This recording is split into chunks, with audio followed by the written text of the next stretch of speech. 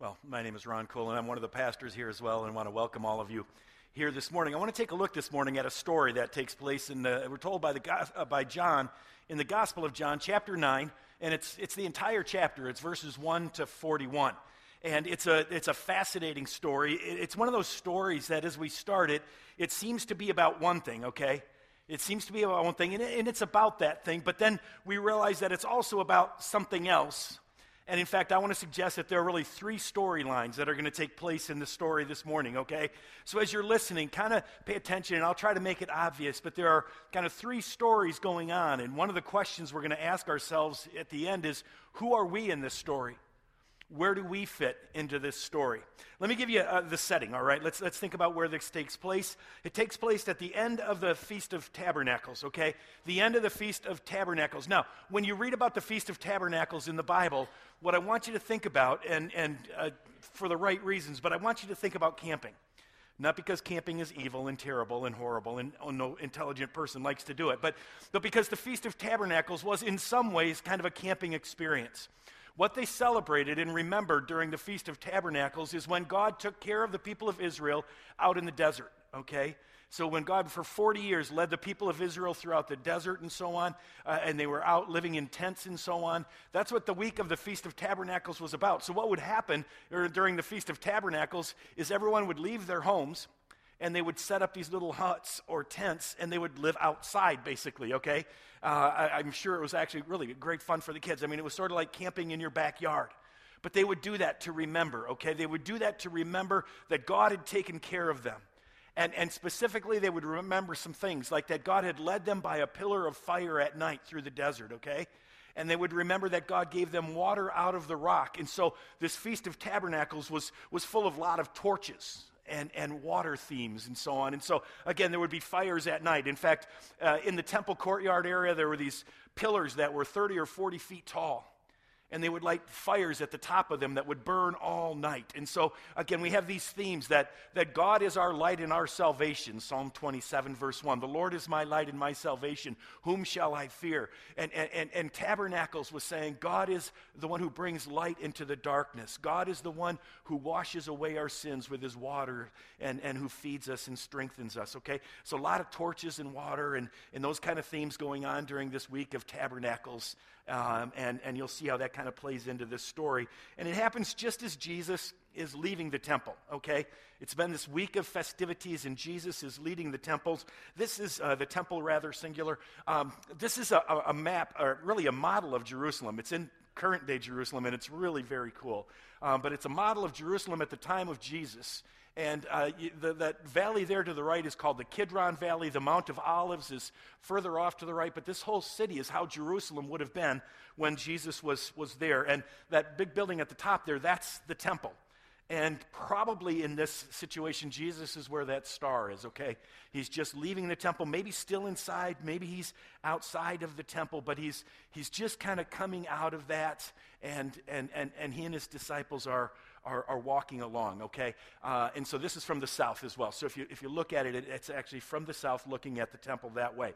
So Jesus and his disciples, it's the end of the Feast of Tabernacles, and they walk out either right at the edge of the temple, and they see somebody. This is what happens, John 9, 1 and 2. As he went along, Jesus went along, he saw a man blind from birth. His disciples asked him, Rabbi, who sinned, this man or his parents, that he was born blind? A couple things to notice here. First of all, I think it's really helpful and important for us to notice that Jesus sees. Jesus sees a blind man. Jesus sees a person. For me, when I'm in struggle, I sometimes feel like nobody knows. One of the things John shows us over and over again, and we see it in the Gospels over and over again, Jesus sees. Other people, thousands of people had walked by this guy. Thousands of people had never noticed. Thousands of people had maybe thrown him a quarter or a nickel or a dollar or something. Thousands of people had done that. But Jesus sees him. Jesus sees people. Jesus knows that this guy was created in God's image. And Jesus sees a person. But look at what the disciples see.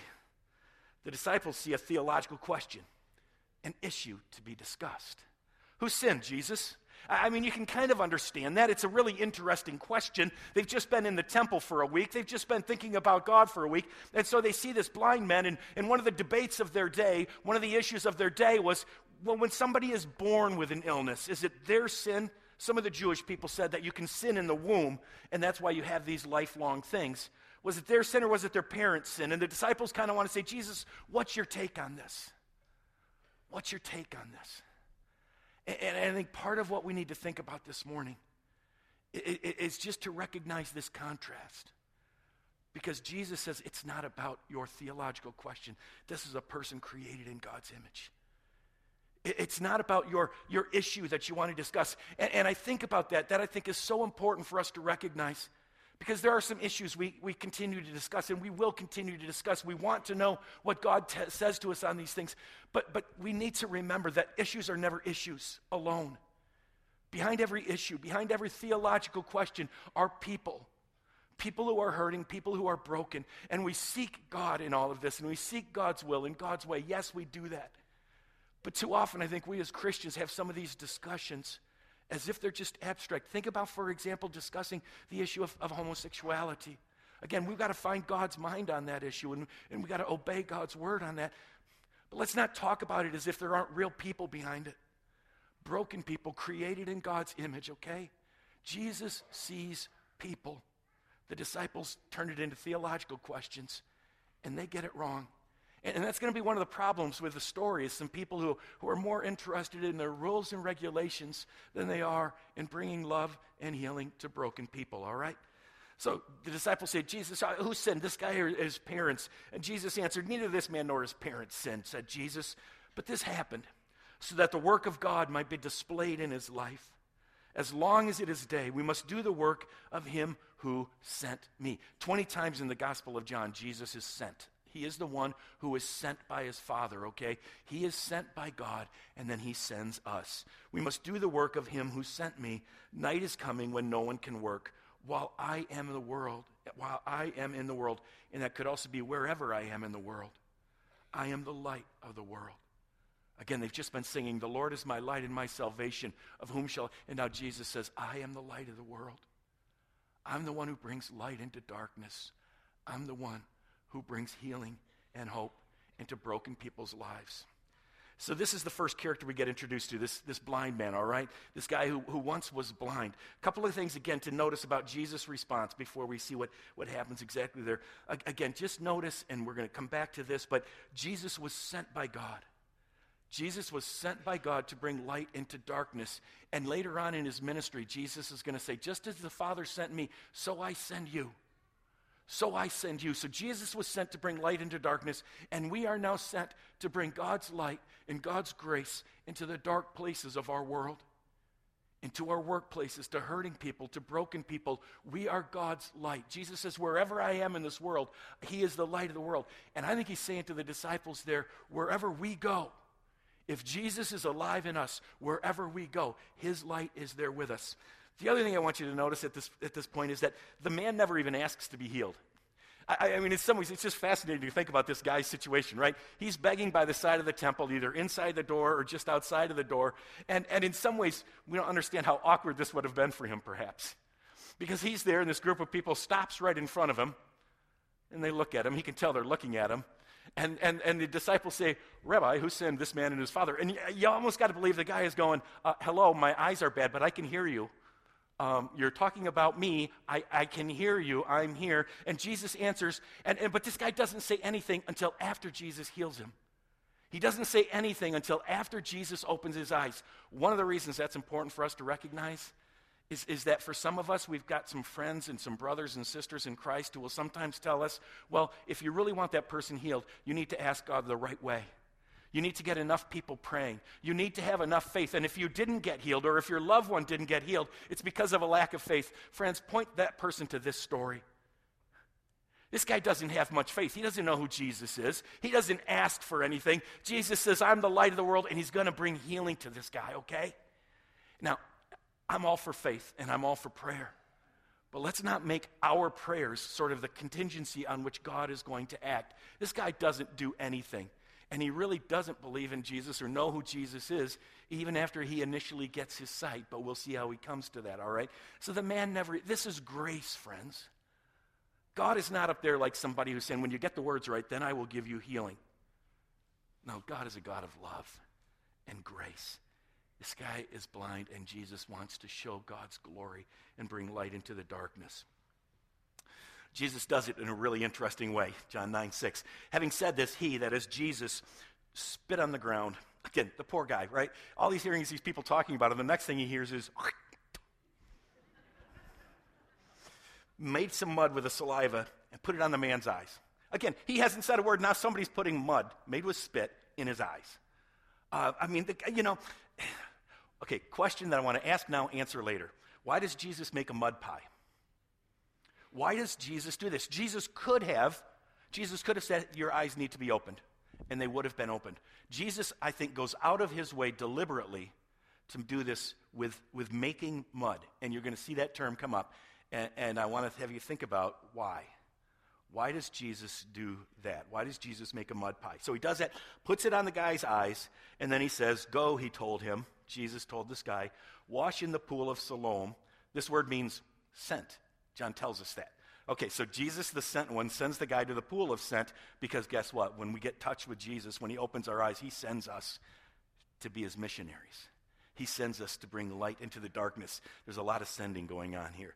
So the man went and washed. Here's where he went. Okay, again, here's the temple. Here's where Jesus was, where Jesus put that mud in his eye. And the guy goes down. This down here is the pool of Siloam, all right? That's the pool. It's the only fresh spring in Jerusalem itself. And so the pool of Siloam is there. It's quite a ways downhill. Again, this guy is blind. He can't see. He's got mud in his eyes, probably irritated, and he's got to walk down this hill to this area, all right? So he went and he washed, and he came home seeing. His eyes are opened, and then he heads back up this way, back up to by the temple, back to where he was, all right? So we have the guy. I once was blind, but now I see.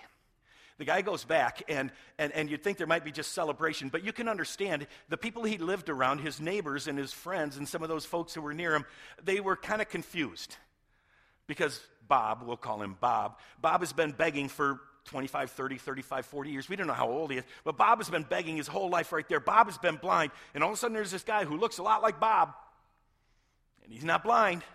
So the neighbors are kind of confused about this. His neighbors and those who had formerly seen him begging asked, isn't this the same man who used to sit and beg? Some said, yes, it is. That's Bob. Others said, no, he only looks like him. But he himself insisted, I am. First words, I am the man. I'm the one. I'm the one. God has changed my life. I am the one. Now they want to know how this happened. How then were your eyes opened? They demanded. He replied, and we're going to watch how he talks about Jesus. Because what is his first word about Jesus? He's just the man they call Jesus. This guy, the one they call Jesus. That's what he's saying. It's just this guy, the man they call Jesus, made some mud and put it on my eyes. He told me to go to Siloam and wash. So I went and washed. Then I could see. Where's the man? They asked him. I don't know, he said. I just don't know. Again, this is not a guy who has great faith. This is not a guy who sought Jesus out. This is a guy who was sitting by the side of the road. God gives him grace. God loves him, heals him, brings him sight. And at this point, he just doesn't know very much, okay? So at this point, Jesus is the man, okay? And we're going to watch as he keeps talking about Jesus and learning about Jesus. That's one of the storylines, all right? The neighbors aren't sure what to do with this. Those people who had seen him begging all the time aren't quite sure what to do with this guy, so they bring him to the elders of the church. They bring him to the Pharisees, to the leaders of the religious community. They brought to the Pharisees the man who had been blind. Now, the day on which Jesus had made the mud and opened the man's eyes was a Sabbath. And if we had musicians backing me up, this is where we would hear bum, bum, bum, right? Because all of a sudden we realize there's a twist. All of a sudden we have another part of the story. All of a sudden we realize there's a problem, right? Because the Pharisees are involved. Now, again, some of the Pharisees were really bad. But most of them, you know what, were really simply passionate about God's word. There was the priests in Jesus' day, there was a lot of corruption. There was a lot of corruption. They were in it for themselves. They were seeing what kind of money and power they could grab. There was a lot of corruption among the priests. And so the Pharisees were a group of people who say, we want to live by God's word. We want to live by God's word. We want to honor him in every area of our lives. They would have liked our mission statement as a church. We want to see the kingdom of God be real and visible in every aspect of our lives. And that included the Sabbath. That's one of the 10 commandments, right? To honor the Sabbath. And that's where we have a problem. And this is where I want to suggest that Jesus went out of his way to make mud. Because Jesus wanted to tweak him. Jesus wanted to push him. You see, it was very clear to everybody that making mud was work. You couldn't make mud bricks, and you couldn't make mud at all. And so Jesus did it this way. Why? Because he wanted to challenge them. He wanted to confront them. And I'm going to suggest he does it out of love. I'm going to suggest he does it out of love, all right? So it was a Sabbath, and now we have a problem. John 9, verse 15. Therefore, since it was the Sabbath, again, I added that part, but the Pharisees, because it was the Sabbath, the Pharisees also asked him how. That's their question. How did he do this? Because if Jesus had just spoken words, it might be okay. But how did he do this? How had this guy received his sight? He put mud in my eyes, the man replied. And I washed, and now I see. Some of the Pharisees immediately knew. They said, this man is not from God, for he does not keep the Sabbath. And let's remember, friends, that's one of the 10 commandments, okay? Honor the Lord's Day. Honor the Sabbath. And don't work on it. And this community was just trying to take that seriously. But they said, this man is not from God. And now we have the second group in our story, okay? This is the second main storyline. It's those Pharisees. And their word about themselves is, we are not blind. We are the ones who know, because we take God seriously, and they know what they know. They know God's word, and they love God's word, and they want to obey God's word. And so they say, we know what we know. We are the ones who see, and Jesus is not from God. Now, there was some question, all right, that not all the Pharisees agreed. Others asked, how can a sinner perform such signs? I mean, again, this is so... This kind of stuff goes on, right? I mean, when we have somebody, I'm not trying to pick on him, just throw him out there, but Rob Bell, right? I mean, Rob Bell writes some stuff, and he says, oh, he can't be from God because he said this and this and this. I'm not going to argue about him one way or the other, okay? But right, when he says some things, we go, is this from God? I think he is, I think he's not, I think he is, I think he's not. Right? This is what's going on with Jesus here. They're going, what do we do? How do we take the word of God seriously and yet see if God is doing a new thing? So they were divided. So they asked the blind man, okay? They turn again to the blind man and said, what have you to say about him? It was your eyes he opened. And the man replied, he's a prophet. You see? We're growing, right? He's somebody who speaks for God. This man is now a prophet. And he's not just some guy. Stop thinking about this. He changed my life. He set me free. He opened my eyes. I once was blind, but now I see. And this guy is a prophet. This guy is a prophet. The Pharisees don't know what to do with all this. They still want to make sure that there isn't some way out of this. Did Jesus maybe not make mud? Was this not the same guy? So they send for this guy's parents, okay? They send for this guy's parents. They still did not believe that he had been blind and had received his sight until they sent for the man's parents. And these are going to be the third group, okay? So we have the blind man, the Pharisees, and now the parents. Is this your son, they asked? Is this the one you say was born blind? And then again, that question, how? How is it that he can now see? How did this happen? And the parents answer with a wonderful, wonderful Western culture answer. This is one that fits our culture so well. We know that he's our son, the parents answered, and we know he was born blind. But how he can see now, or who opened his eyes, we don't know. Ask him. He is of age. He will speak for himself. And they choose that position of saying, we don't want to decide. We don't want to be a part of this. We don't want to cause any troubles. We don't want to have any struggles. We just don't want to take a stand on Jesus. We just don't know, okay? We know that something happened with our son, and we're happy about that, but we don't want to know anything about Jesus. We don't want to take a stand on Jesus.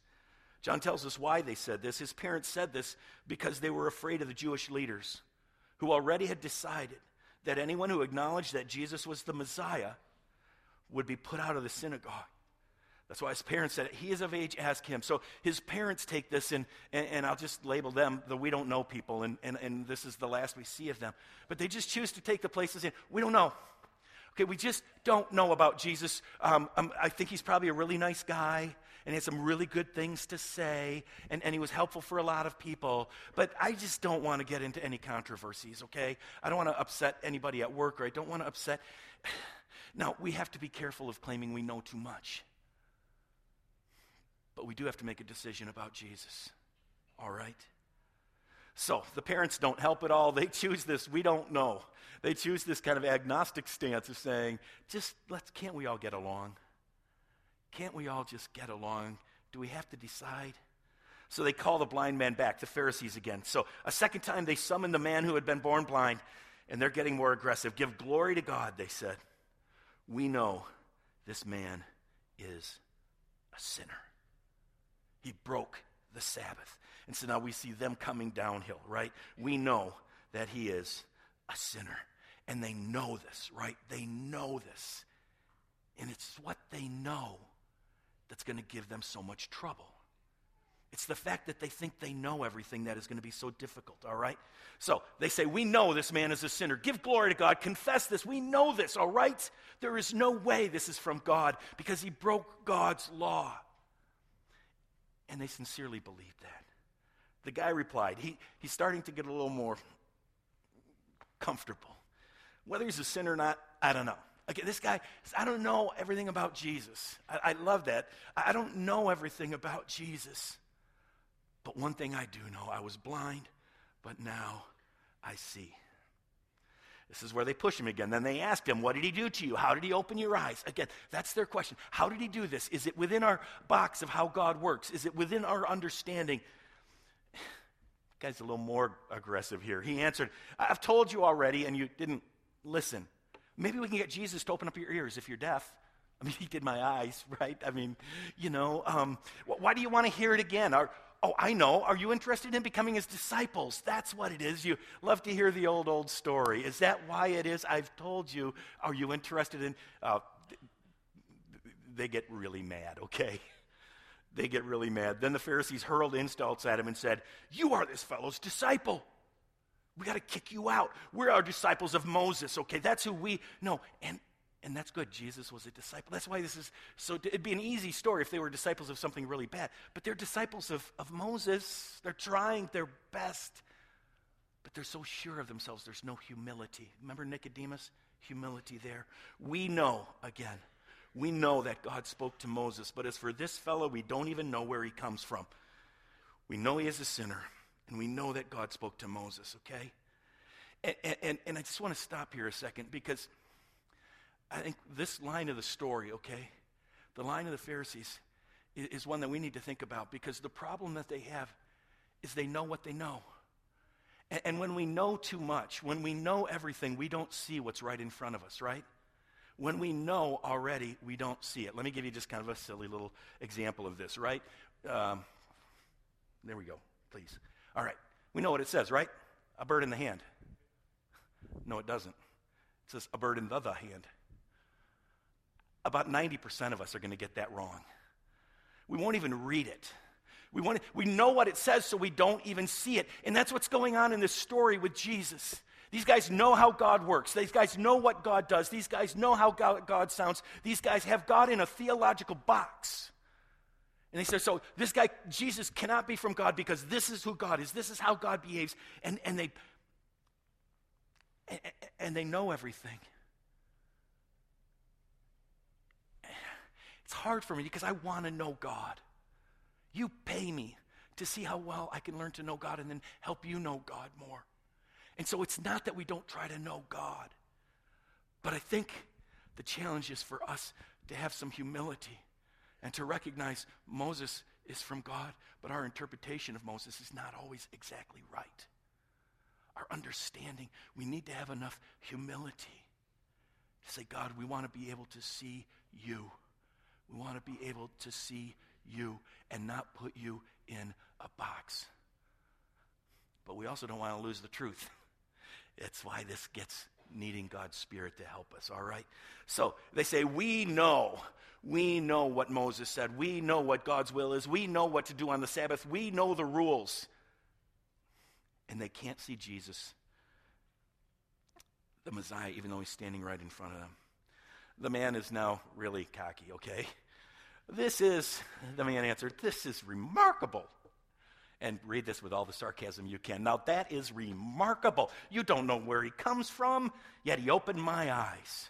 We know, he's more confident, we know that God does not listen to sinners. He listens to the godly man who does his will. Nobody has ever heard of opening the eyes of a man born blind. Not born blind, I mean, somebody loses, but if this man were not from God, he could do nothing. Therefore, what the guy is saying is he is from God. And now we say he's not just a guy, he's not just a prophet, he is from God, okay? And we see faith growing in this guy. And again, we talk about sometimes how just, people are converted in an instant. This guy is taking time. He's learning. He's growing. He's understanding more and more of who Jesus is, okay? He says Jesus is now from God. This pushes him over the edge. The Pharisees replied, you were steeped in sin at birth. Remember the disciples' question that Jesus ignored? Yeah, they're back there. No, it's you were steeped in sin at birth. How dare you lecture us? You know anybody like that who knows everything and would never listen to anybody? If you thought of me, I apologize.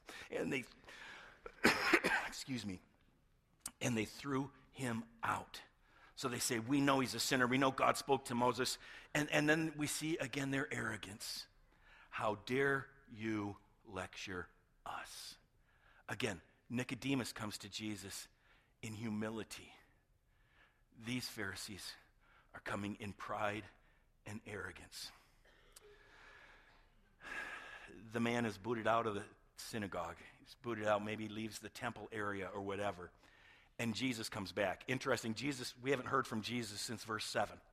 They've been arguing about him, but Jesus hasn't been there. Now Jesus shows up, all right? Jesus heard that they had thrown him out. And when he found him, he said, do you believe in the Son of Man? Big term, that's the Messiah, okay? Do you believe in the Messiah? This guy doesn't say, yes, it's you. No, who is he, sir? The man asked. He's learning, he's growing, he knows what he doesn't know. The man asked, tell me so that I may believe in him. And Jesus said, you have now seen him. In fact, he is the one speaking with you. And so we go from Son of Man to this guy just recognizing that Jesus is Lord. Then the man said, Lord, I believe. And he worshiped him. All right. And so we get finally up to this place where Jesus is Lord. And then the guy says, now I see, okay? And so we have this journey, and that's, guys, he's now complete. He now sees, not just with his physical eyes, but he sees Jesus spiritually. Jesus isn't just somebody who fixed him. Jesus is his Lord. Jesus is the one he worships. Jesus is the one, and he sees. He sees with the eyes of faith. And Jesus says this, he says, for judgment I have come into this world. To create crisis I have come into this world, so that the blind will see. And this is fascinating. You got to kind of picture this in your mind, all right? Jesus is talking with this guy who had been blind, but there must be some others around. And I don't know if Jesus kind of turns a little bit or if Jesus just speaks a little louder. He says, so that the blind will see, and those who will see, or those who see, will become blind. Some Pharisees, John said, who were with him, heard him say this, and they were mad. And they asked, what? Are we blind too? Again, I think the way to read this is you calling us blind. You talking to us, Jesus? You talking to us? You saying we can't see? We are people who have God's word memorized. We are people who are passionate about God in every aspect of our lives. We are people like that. Are you telling us we can't see what God is doing? Jesus said, if you were blind, you would not be guilty of sin. But now that you claim you can see, your guilt remains. Boom. End of story, all right? You claim you can see, and your guilt remains. And those who thought they could see are blind. See, that's why this story is just so fascinating for us to look at. Really, again, let me just kind of draw it together here. We're almost done. There's this line here, right? Of this guy who was blind, who sees physically, but who goes through this process of understanding more and more of who Jesus is. He's a prophet. He's from God. He's the Son of Man. He is my Lord, and now I see, okay? And so there's this blind man who was just lost and knew he was lost, and he gets found. But there are these Pharisees, these religious folks, these good religious folks who want to say we're not blind. But Jesus says to them, you guys, you can't see. You can't see. And I think one of the things that's really interesting for me to see here is Jesus does this out of love. You know, when Jesus says, I came to cause those who see to be blind. Well, what do you mean? Jesus is mean. He's going to make somebody blind only so that they can see him. What Jesus wants to do is he wants to put them in a place where they have a crisis. That's what that word judgment is in Greek. It's crisis. He wants to give them a crisis so that maybe, just maybe, they can understand that they need the Messiah. They can understand Jesus. They can understand how much they need God's grace in their lives. And so we've got these folks who, because they know too much, can't see Jesus. And then, again, we've got the parents who are just saying, we don't know. So the question I want to close with is this. Who are we in this story? Are we like the blind man? That's who John wants us to be like. And do we know that we are broken? Do we know that we don't know? And will we just trust Jesus? Friends, you know what? Jesus doesn't have a problem with blindness. Throughout the Gospel of John, it's so important for us to get this. Jesus doesn't have a problem with blindness or with deafness or with immorality. Jesus doesn't have a problem with people who are dead. Jesus has a problem with people who don't know it. Jesus has a problem with those who think that they know enough and don't need Jesus, with those who are so sure of themselves. And so this story invites us to say, Jesus, I don't know. All I know is that my life is broken and I need your amazing grace. Are we like the blind man? Or are we like the parents? I mean, do we want to simply remain neutral?